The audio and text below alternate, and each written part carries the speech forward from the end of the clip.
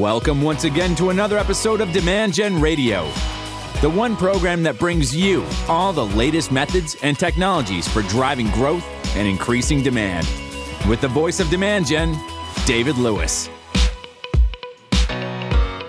All right, welcome to another episode of Demand Gen Radio. Today on the program, I am joined by Linda Howry, and Linda and I have a very long history together, and our companies have a long history together, and I'd like to just jump in and share with you kind of a story. It was Christmas time. It was, I think, like December 22nd of 2013, and it was one of those weeks where just it was quiet at home, and I don't know if I was in the office that day or was having my calls forwarded, but I got a call from Linda, and she had just read my book, which I know many of you have. And if you haven't, well, maybe this will inspire you to go grab a copy.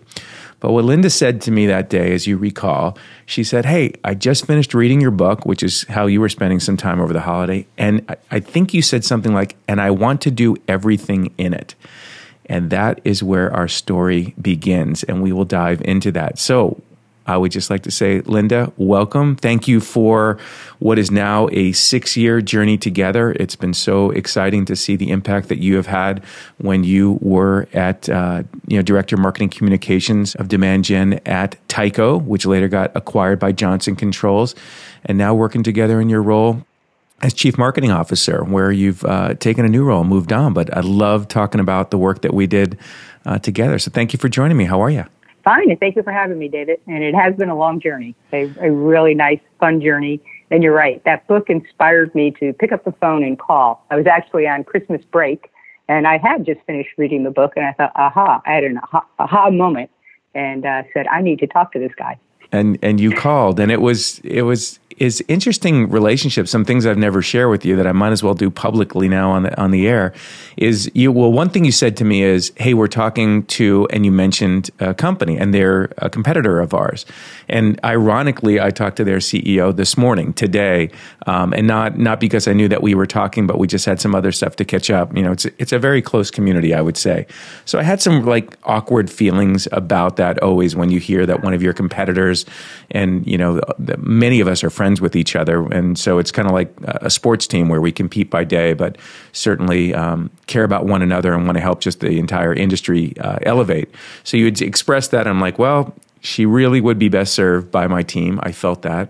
And I remember flying out, and we met, as you recall, for dinner the night before. We were meeting the team, and so we got together with you, and it was the first time we were meeting. And just like you're qualifying us, like, is this the right agency to work with on this major transformation that you were going to bring about, which we'll talk about, we were, of course, sizing you up like you do a client. Like, okay, this is a pretty big undertaking. This company has not done really any digital marketing. Who is this person? Is she ready to lead and be an agent of change? I mean, if there's a title for this podcast, it's pretty close to what it takes to be an agent of change, and that was you. And it was a great dinner, and the rest is history, which we'll talk about. So I just remember that almost like it was yesterday, but gosh, it was over 6 years ago. And so proud of the work that you and Mia and the whole crew there have done and continue to work with us. So tell me, and share with folks tuning in just what was happening at Tyco back in that day, because you guys were going through some incredible changes as an organization, as you know. Yeah, and I'll add a little bit to David's story. It was not a slam dunk. I didn't know that I was going to go with Demand Gen at the time. The other competitor who I had mentioned to David came in and had the same opportunity to present to the organization and my team what they were capable of doing. So we really thought long and hard about what kind of partner we were going to have. But my journey was sort of interesting. I came to Tyco from a large software company, Citrix. And at Citrix, we were so ahead of the curve when it came to demand generation, marketing automation. We had been using Marketo. We had already embarked on lead scoring and nurturing, and we were all the way up to predictive modeling. So that was, to me, it was sort of what everyone did. And I got to Tyco, and it's interesting. I learned two very important things at Citrix. One was that sales and marketing integration is key to the success of any demand generation program. And I never forgot that to this day. And also that, demand generation, it's really a process. It's not a random act. You have to have a plan. You have to have a strategy. It's a journey, and it's really an evolution.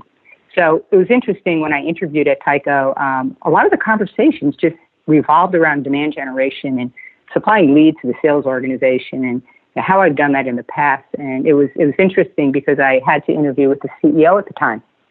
And his name was Mark Vandover. And Mark was an interesting gentleman. His daughter was a marketing major in college, and she had taken an intern position at a marketing organization. So he knew enough about marketing to know that he needed something. And so his conversations with me really dovetailed into the whole demand generation in the sales organization. So little did I know that down the road, this knowledge of Mark's was going to become very, very instrumental in my career at Tyco. Yeah. So at that point, Tyco was in a really interesting period of time. ADT was the big company, and ADT and Tyco separated right after I joined. And ADT kept the consumer piece of the business, and Tyco really inherited, I'll say, the B2B piece of the business. At the time, B2B was virtually small mom and pop shops. It was a transactional type business. Leads were very important. And the real stumbling block was that the systems that were used for demand generation really stayed on the ADT side of the business. So Tyco was split off, and we really were starting from scratch. ADT had an agreement with Tyco that we would receive the leads for the B2B piece of the business for a limited period of time, and we'd have to pay for them. And the cost per lead, I still remember, was $365 per lead. Wow. And the deal was that we would only have that opportunity for 1 year. So we knew very early that we needed to build some sort of a demand generation machine to really meet the revenue goals. And we also needed to figure out how to impact the enterprise piece of the business, which was a very new business for Tyco at the time.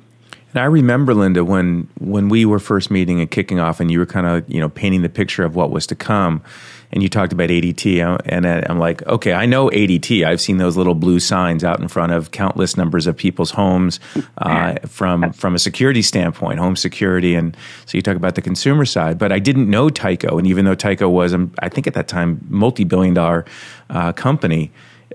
I didn't know Tyco. I didn't know the brand. And you as a marketer, we've all been that point in our career where you come in and you're told one thing, and then there's this pivot. You're going into a new market or launching a new product, or in your case, your supply line of lead generation was about to go away, and you guys had to figure out, hey, how are we going to take this over as an organization when it's not something we've done? We've not been the ones to go generate the leads. We're procuring them, as you said, from ADT. So I remember that, and I remember like, wow, we not only have to teach a company how to do all this and digitally transform them, but we got to do it now. Otherwise, the revenue machine is going to come to a seizing halt.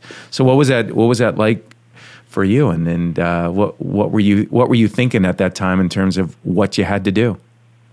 Well, I knew it was going to be a long road ahead, and I knew we had Eloqua, and I knew we had a CRM system. So I thought, well, that's not a bad combination. We can put things together and make things work.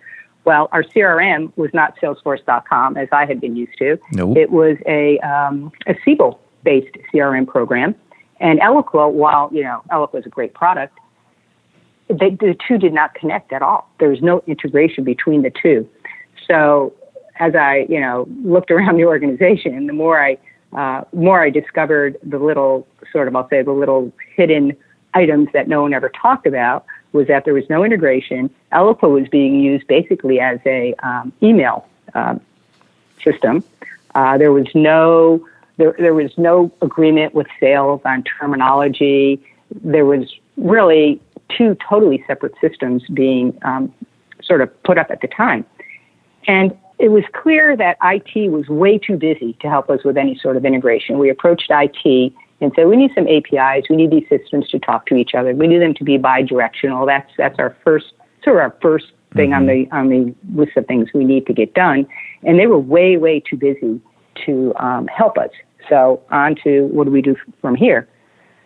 So we knew we needed to accomplish it quickly, as you said, and I'd really began to dig into the capabilities of the team I had inherited. It wasn't a big team. It was small. We had a lot of one-on-one meetings, really seeking the truth. What were their skill sets? Were these people who were going to be able to sort of step up to the bar and understand demand generation and be assets? Or were they, individuals that maybe there was a better place in the organization? Ironically, every single person is probably still there because they all stepped up to the plate. But after my assessment of the team and talking to the team, I was being really transparent with them of what we needed to do. And the advantage I had is I could show them what it could be, right? Because I had seen it before. Yep. So we interviewed 3 demand gen expert kind of companies, and then decided on demand gen.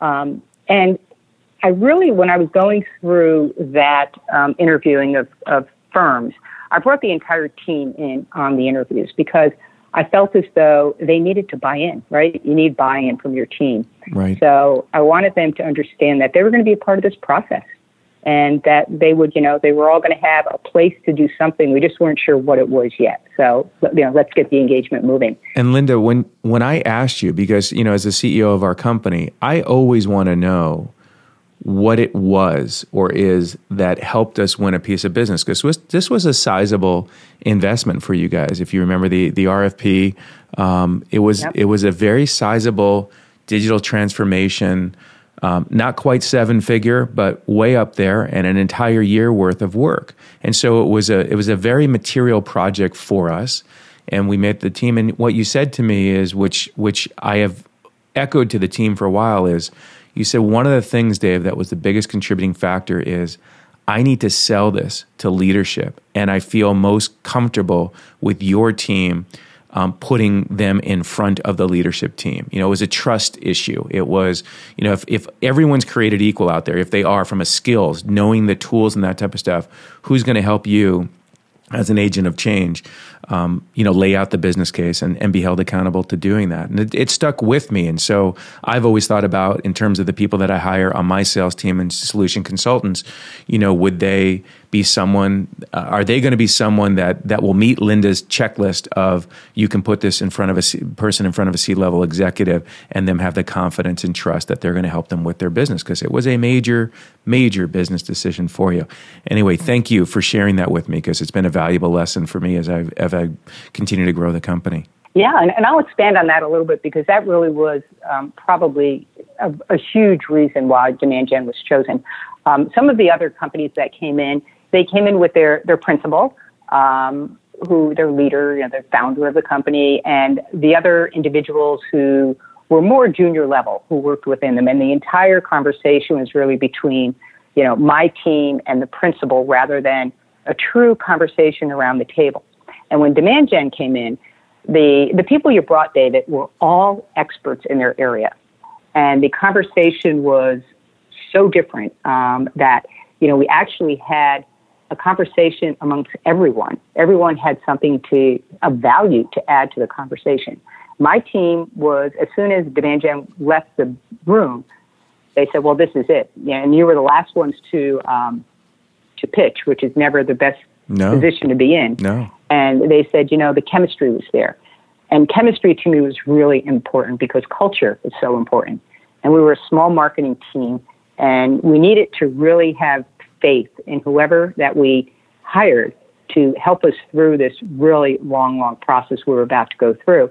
And my boss at the time, the VP of marketing and the CEO, they were relying on me to really have a good presentation to them on why I wanted this. And it did hit around $1 million when it was all said and done. Yeah. Why we were, going to spend this much money. And I felt as though, David, your team and yourself were going to be the ones that were going to be able to convince senior management and leadership team that, this was the right team to partner with.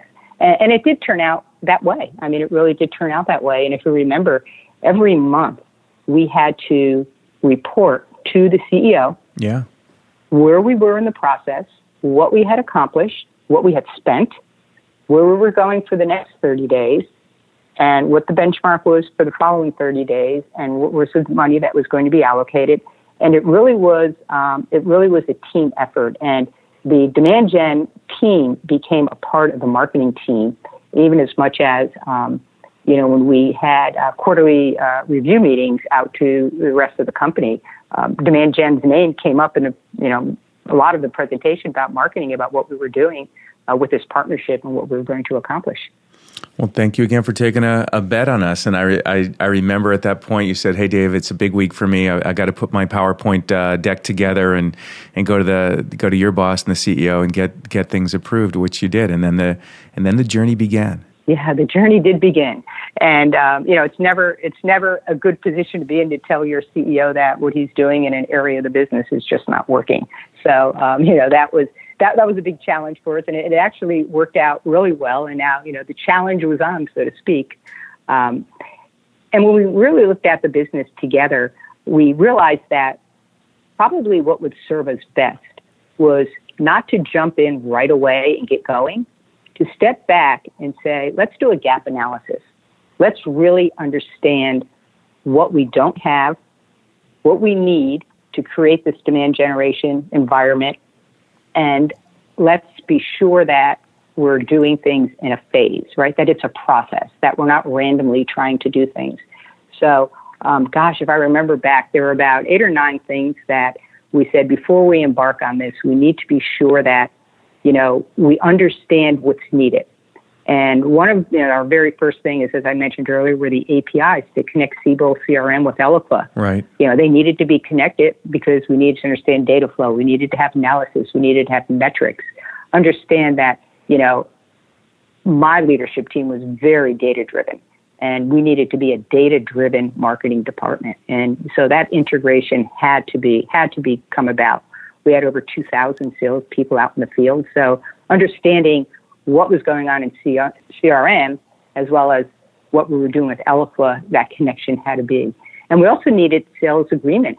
And we worked very closely. We ended up having a little team of a salesperson, someone from sales ops and marketing individuals to really develop what the lead funnel definitions needed to be. So we needed to agree on attributes on what is a marketing qualified lead, what's a sales qualified lead, all of the definitions down the funnel. And we also needed some Eloqua masters. And right now, I didn't have any. I had a great marketing automation system, and all we knew how to do at that point was run emails through it. The other thing we understood is that we needed to have an integrated approach to marketing. Marketing was doing a lot of one-offs, and that just wasn't going to go. And so what we went from there is we said, okay, let's look at the buyer's journey. What is the buyer's journey all about? So we created, we had a whiteboard and we had a war room, and we put the buyer's journey up on the board, and then we took all of our content and we allocated which content we thought was relevant for each stage of the buyer's journey. We understood where we had gaps, and we knew we needed to create content. And then, we knew the other things we needed was scoring and nurturing and customer segmentation and all the things that marketing departments do. But I'm really glad we took the step back and did the gap analysis, because it made the journey much stronger. I mean, we really had all of the elements to make this thing successful. Yeah, it's hopefully we'll get to talk about the D3 methodology in a little bit. But one of the things, as you know, that we've done with our D3 methodology is to provide an approach and a framework, if you will, of looking internally at your organization, so that I'm continuing to make these tool sets available to everyone listening. So if you don't have it yet from me, feel free to reach out. But what Linda's describing is in this outer ring of this methodology. She looked at the people, she looked at technology, she looked at data, and she looked at our analytics and started there and said, do I have what I need to be able to move forward? And you said, marketing automation system, check. CRM system, well, kind of check, a little dated, but not okay that it's not integrated. And that certainly is not common these days. Most people have moved to cloud-based CRM systems that integrate with the leading marketing automation systems, but maybe those integrations are broken. The other thing that I remember telling you, which was important, maybe it was again a differentiator when you said, hey, I got to do an assessment and our team was going to work together. I'm like, just know that our approach is not going to be to charge you a ton of money, as a lot of large consulting firms can do, to spend a whole bunch of money to have you like pay by the pound, like here's your 130-page assessment of what needs to get done. Like no one's got time for that. We've got to move quickly. And that assessment that you did was really around, do I have the people? I can train them. You felt very confident in the team of being trainable, but they just didn't have the expertise. And you, coming from Citrix, knew some of the major building blocks that you wanted to put in place. And you said, hey, now that I've got the technology, need to do it. I think the biggest concern and gap that we had is, are we going to generate the lead volume that's needed once the valve gets turned off from ADT? And we know how that story ends, and it was successful. But it was a scary time for everybody that you were, and it was credit to your leadership to say, guys, we can do this and we're going to get through it. I've done it, but here's what we need to do. And it was the journey moved, and Mark and the CEOs, made the financial investment and believed in you and said, let's go ahead and do it. So your budget was approved, and off we went. You talked about content, and I know you want to talk a little bit about some of the programs that you put in place and the scoring and other things. I remember when you were talking about content, you said to me, Dave, a big part of our content challenge is we don't really have demand generation centric content. And we talked more about that. It was more about the products and the feeds and speeds. And you didn't feel like the content that had been put together was really ready from a demand generation. You mentioned the funnel, right? The buyer's journey, and people moving from like top of the funnel through their buying process. And you knew that the content really wasn't ready for that. And I offered to come out and do a workshop on neuromarketing, which you took me up on and flew out and then taught your content marketing team the knowledge that I had and applied to the work that I had done in my career on buyer-centric content and developing and applying neuromarketing principles to it. And it was really well received. It was a fun workshop, not something that we do with a lot of clients, but I felt like, here's a place that I can lean in and provide my personal expertise and help. And it was well received. And you guys became a content machine after that, and redid a lot. But let's go back to the demand factory that you had to put in place. And talk to me in terms of was that like alphabet soup for folks, and how did you get them to, I know working with our group, but how did you get them to say, okay, this makes this sense, this structure? Well, it's interesting. We were all learning along the way, and one of the things I did is I teamed up each team member with one of the consulting experts on the demand gen team. And while I knew we were outsourcing our brain, and we needed to do that for a while until we could teach our own people how to fish, that's kind of what we did to learn the process. And the demand factory, really the concept of that was we built our system to really follow that methodology. So we built workflows for each stage, and I'll start at the beginning. And we learned about, where we got our contacts from. So all of the different channels of marketing. Was it PPC? Was it media, display, web, events, content syndication, this new content that was being developed? And once we had all of that content and we knew exactly where it needed to be in the buyer's journey, we then normalized the data. We had to be sure that the data was pure, that we didn't have duplication. So that was another piece of the factory, right? We go through, now we're cleansing the data, normalizing the data, and then, scoring the leads, which leads went into recycle because they really were, leads that were very early in the buyer's journey, which ones went into a shorter lead nurture campaign versus a long drift campaign. And then we use the recycling and the syncing of the CRM system as part of that factory. And then we determined what the qualified leads were based on the score. And those were sent out to the sales organization. So the whole process, we learned about the whole process that every lead is not the same. Every lead doesn't have the same attributes. And this demand factory gave us the capability of taking leads at certain stages and being able to have a path for them versus everyone having the same path, which was really the old way of marketing, right? I mean, you just had the leads go through the system, you gave them the sales, and sales came back, and I'll say 9 out of 10 companies always come back and say to marketing, your leads are really worthless. Well, we had enough discipline built into that demand factory at this point that sales had already been a part of the process of defining the terminology for all of the lead stages.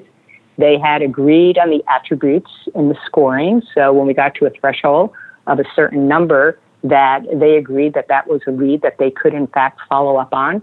And they also had built into sort of their learning that the lead needed to be followed up on in a short period of time. So when they got the lead, there was more of a propensity for them to actually do something with them and then put that deposition of the lead back into the CRM system so we could get that closed loop. So now we knew if we were recycling leads going through the factory or if the leads were being closed or if they were being lost and they were dead leads. And we had a system to do something with every one of those leads as they came back. And one area that I forgot to mention, it's really all about the sales and marketing integration. I mean, we had sales leadership who really believed in what we were doing. Yeah. I think, as I said earlier in the conversation, that was one of the things I learned at Citrix. If sales and marketing aren't integrated on this process, it will never work. Because the other thing we measured was velocity. How long did it take for a salesperson to actually do something with the lead? And now with Eloqua and the CRM system being a lot more sophisticated as time went on, they were able to say, okay, territory XYZ, sales manager, your guy, Mr. Smith, is taking 4 days to follow up on a lead, or he's not followed up on a lead. So now there was accountability, and you have to build accountability into the whole methodology for it to be effective and efficient. Yeah.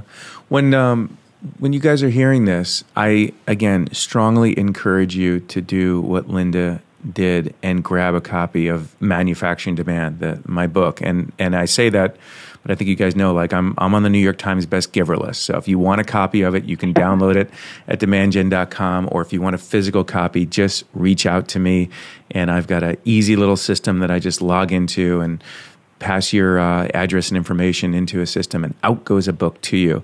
And this demand factory that Linda's talking about was the metaphor that I introduced in that book. And I said, as you remember, think of demand generation as a factory process, and think of each of these stages at the funnel as inventory bins. So your raw materials are the leads that you generate. And I mean that truly as raw materials, leads. They're not qualified. They're just hand raisers. So they come in, and then what should you do with them? Well, status them, call them something, give them a name, whether that's an inquiry or a prospect, whatever, label it. And so it's a place in inventory in your systems.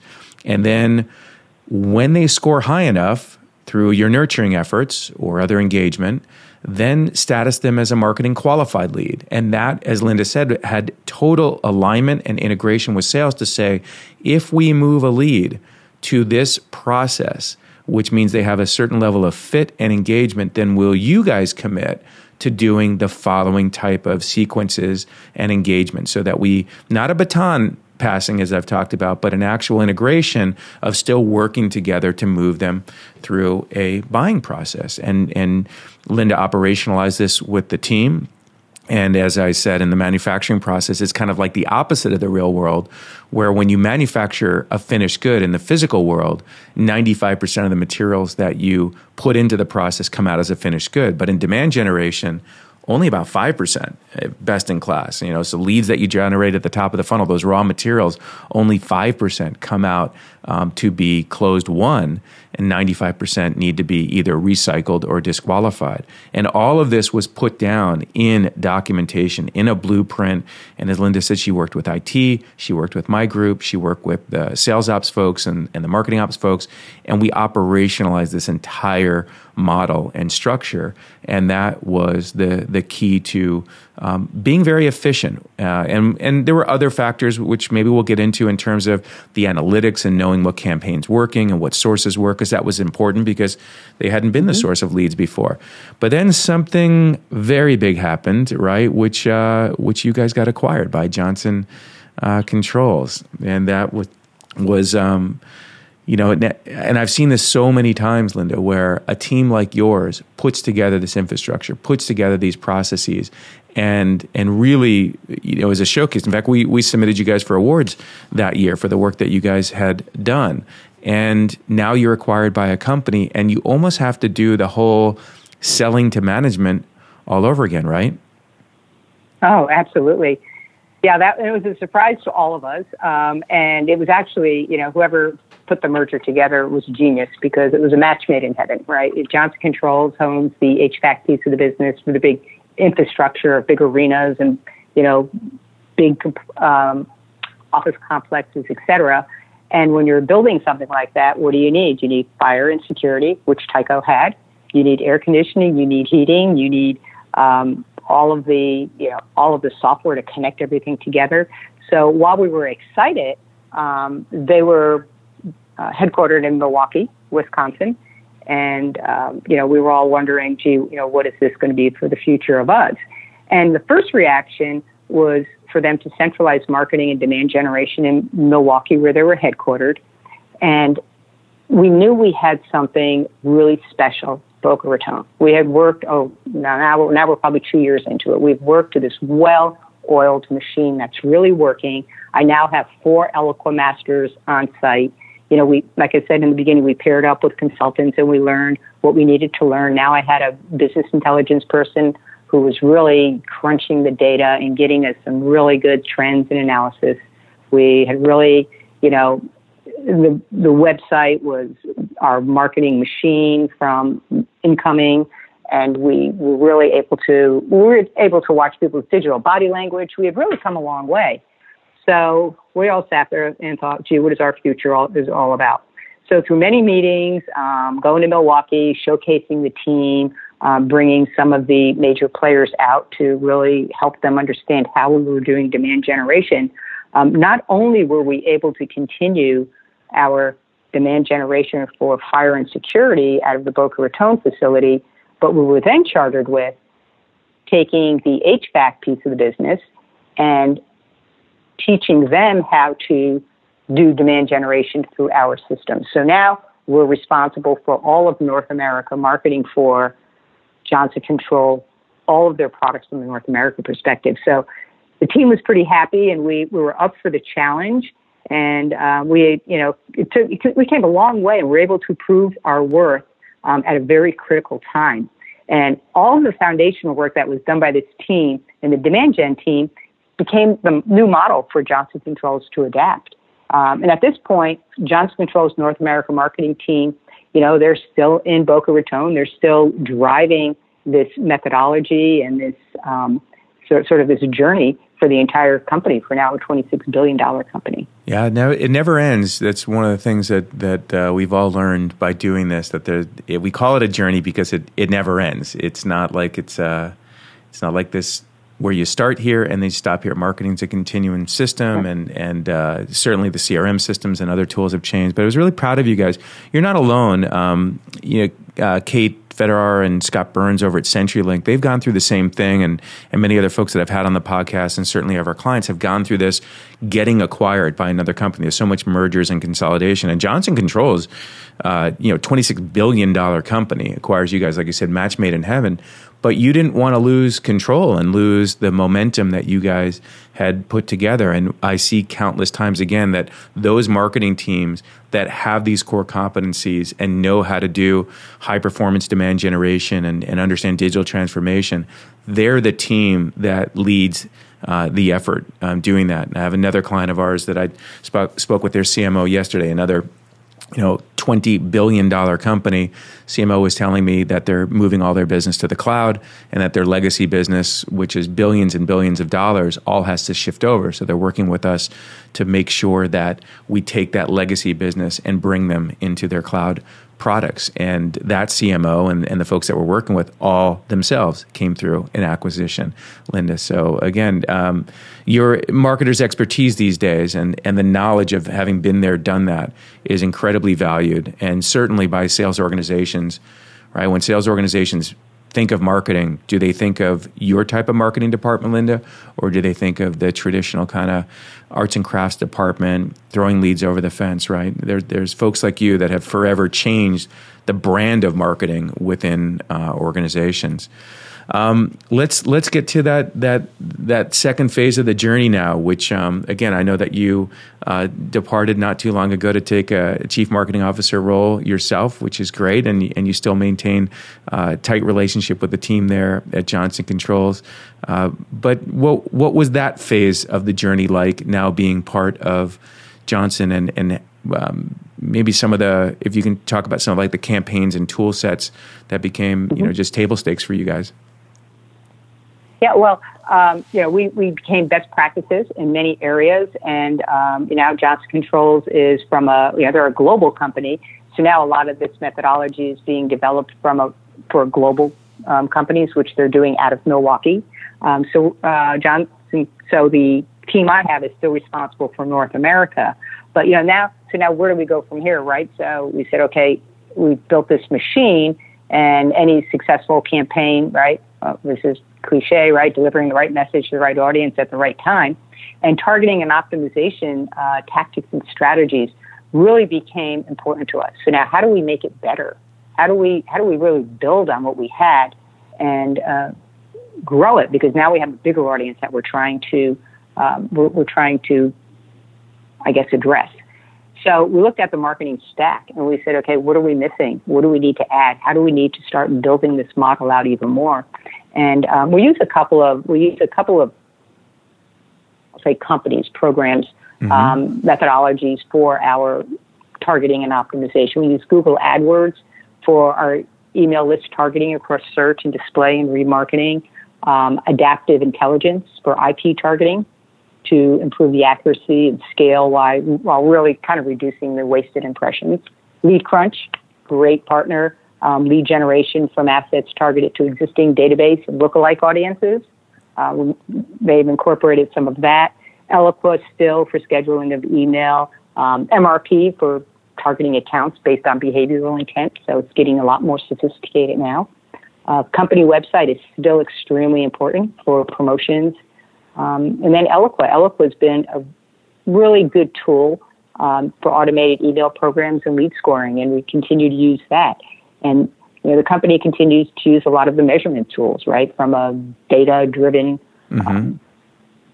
prospecting, Eloqua, Google Analytics, and now Salesforce.com has come into play and been incorporated as part of the CRM system, which makes life a lot easier to really measure the overall lead performance, the campaign activities, engagement, account penetration, which is very important for a company like Johnson Controls, who's going deeper, cross-selling and upselling within accounts, pipeline segmentation, and finally being able to do closed loop, really understanding what marketing campaigns are driving revenue.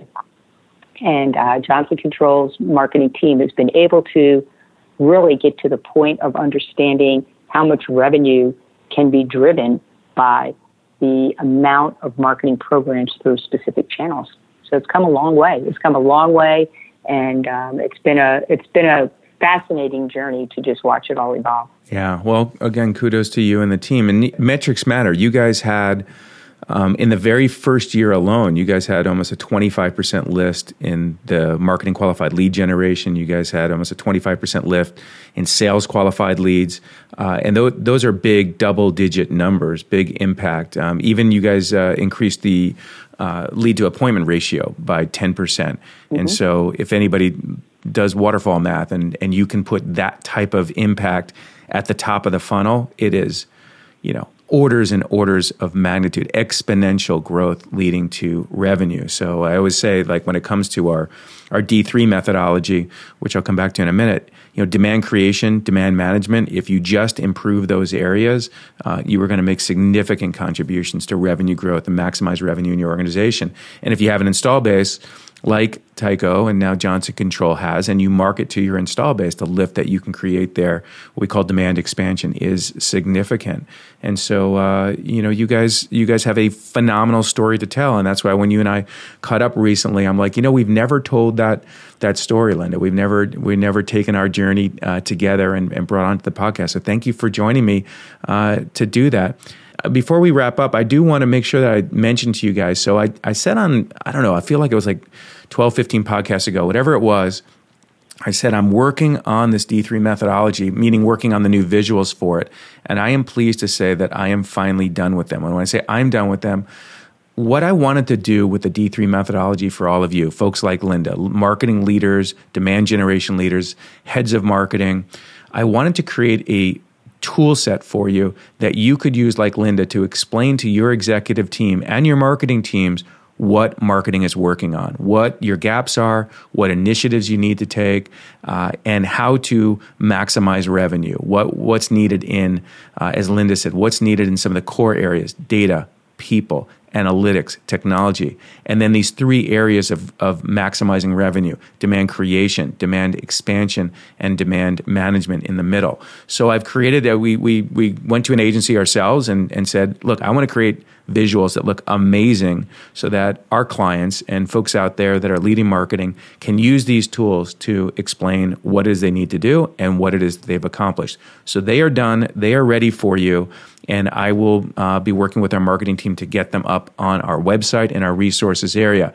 Until then, which I don't know when you will hear this podcast, it should be soon. Again, feel free to reach out to me on LinkedIn. I'm easy to find, David Lewis. You can search Google David Lewis Marketing and find me, and you certainly know where to find me on the podcast. So folks like you, Linda, have inspired me to keep lifting up our tool sets, because at the end of the day, if I can make your jobs easier, explaining what needs to get done and how you're accomplishing that, that's what it's all about. How do you feel about the success that you've had from a personal perspective? I think, I've been very proud of it, and I've been, like I said, I've been happy to take this journey. I didn't know where it was going to end. And just to be able to see, what we've been able to accomplish over a short period of time has been very satisfactory for me. And, I look forward to helping other companies take the same journey with the same results. I'm glad you offer that, because Linda Haury, let me spell Linda's last name for you, which is Haury. Great person to have in your network. It's one of the things I'd like to do on these podcasts is introduce you to the people that I feel that have tremendous expertise and resources to help you on your journey. So I know Linda would love to share more details and answer your questions. So definitely connect with her.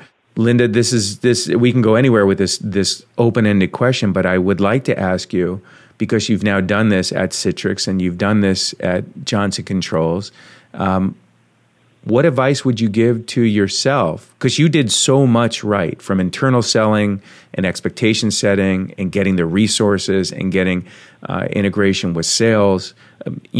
I can't think of things that I would say, this is my advice to you that you should have done differently. And I'm wondering if you feel that there was a learning lesson or two, or just, hey, make sure you do X, Y, and Z. What would you tell Linda these days, or advise, if you move to another company these days, what would you do again or differently?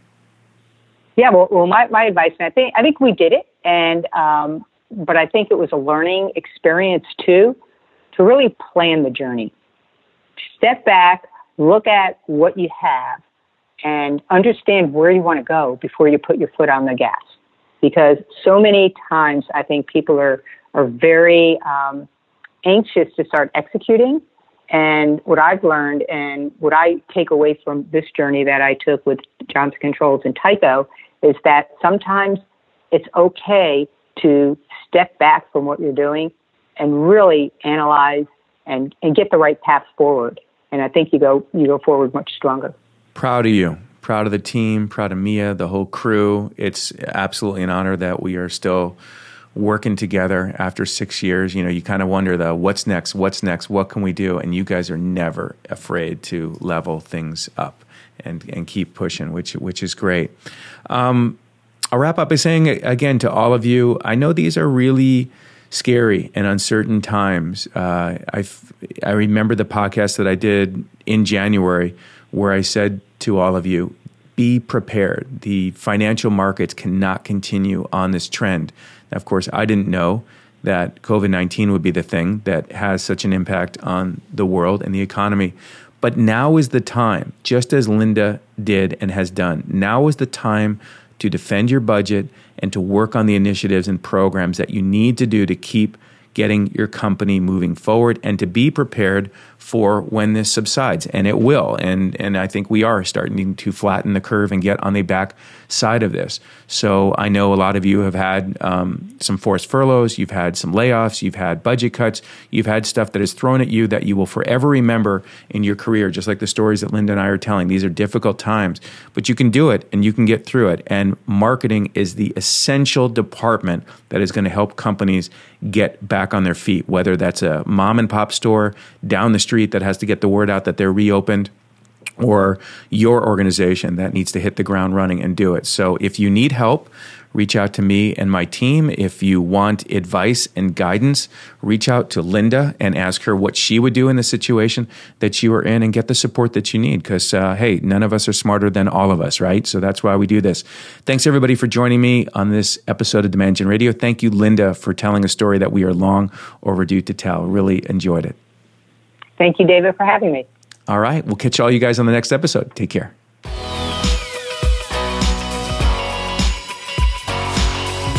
You've been listening to Demand Gen Radio, bringing you the top industry experts, thought leaders, authors, marketing technology firms, and senior marketing leaders from around the world to teach you the methods and technologies for high-performance marketing.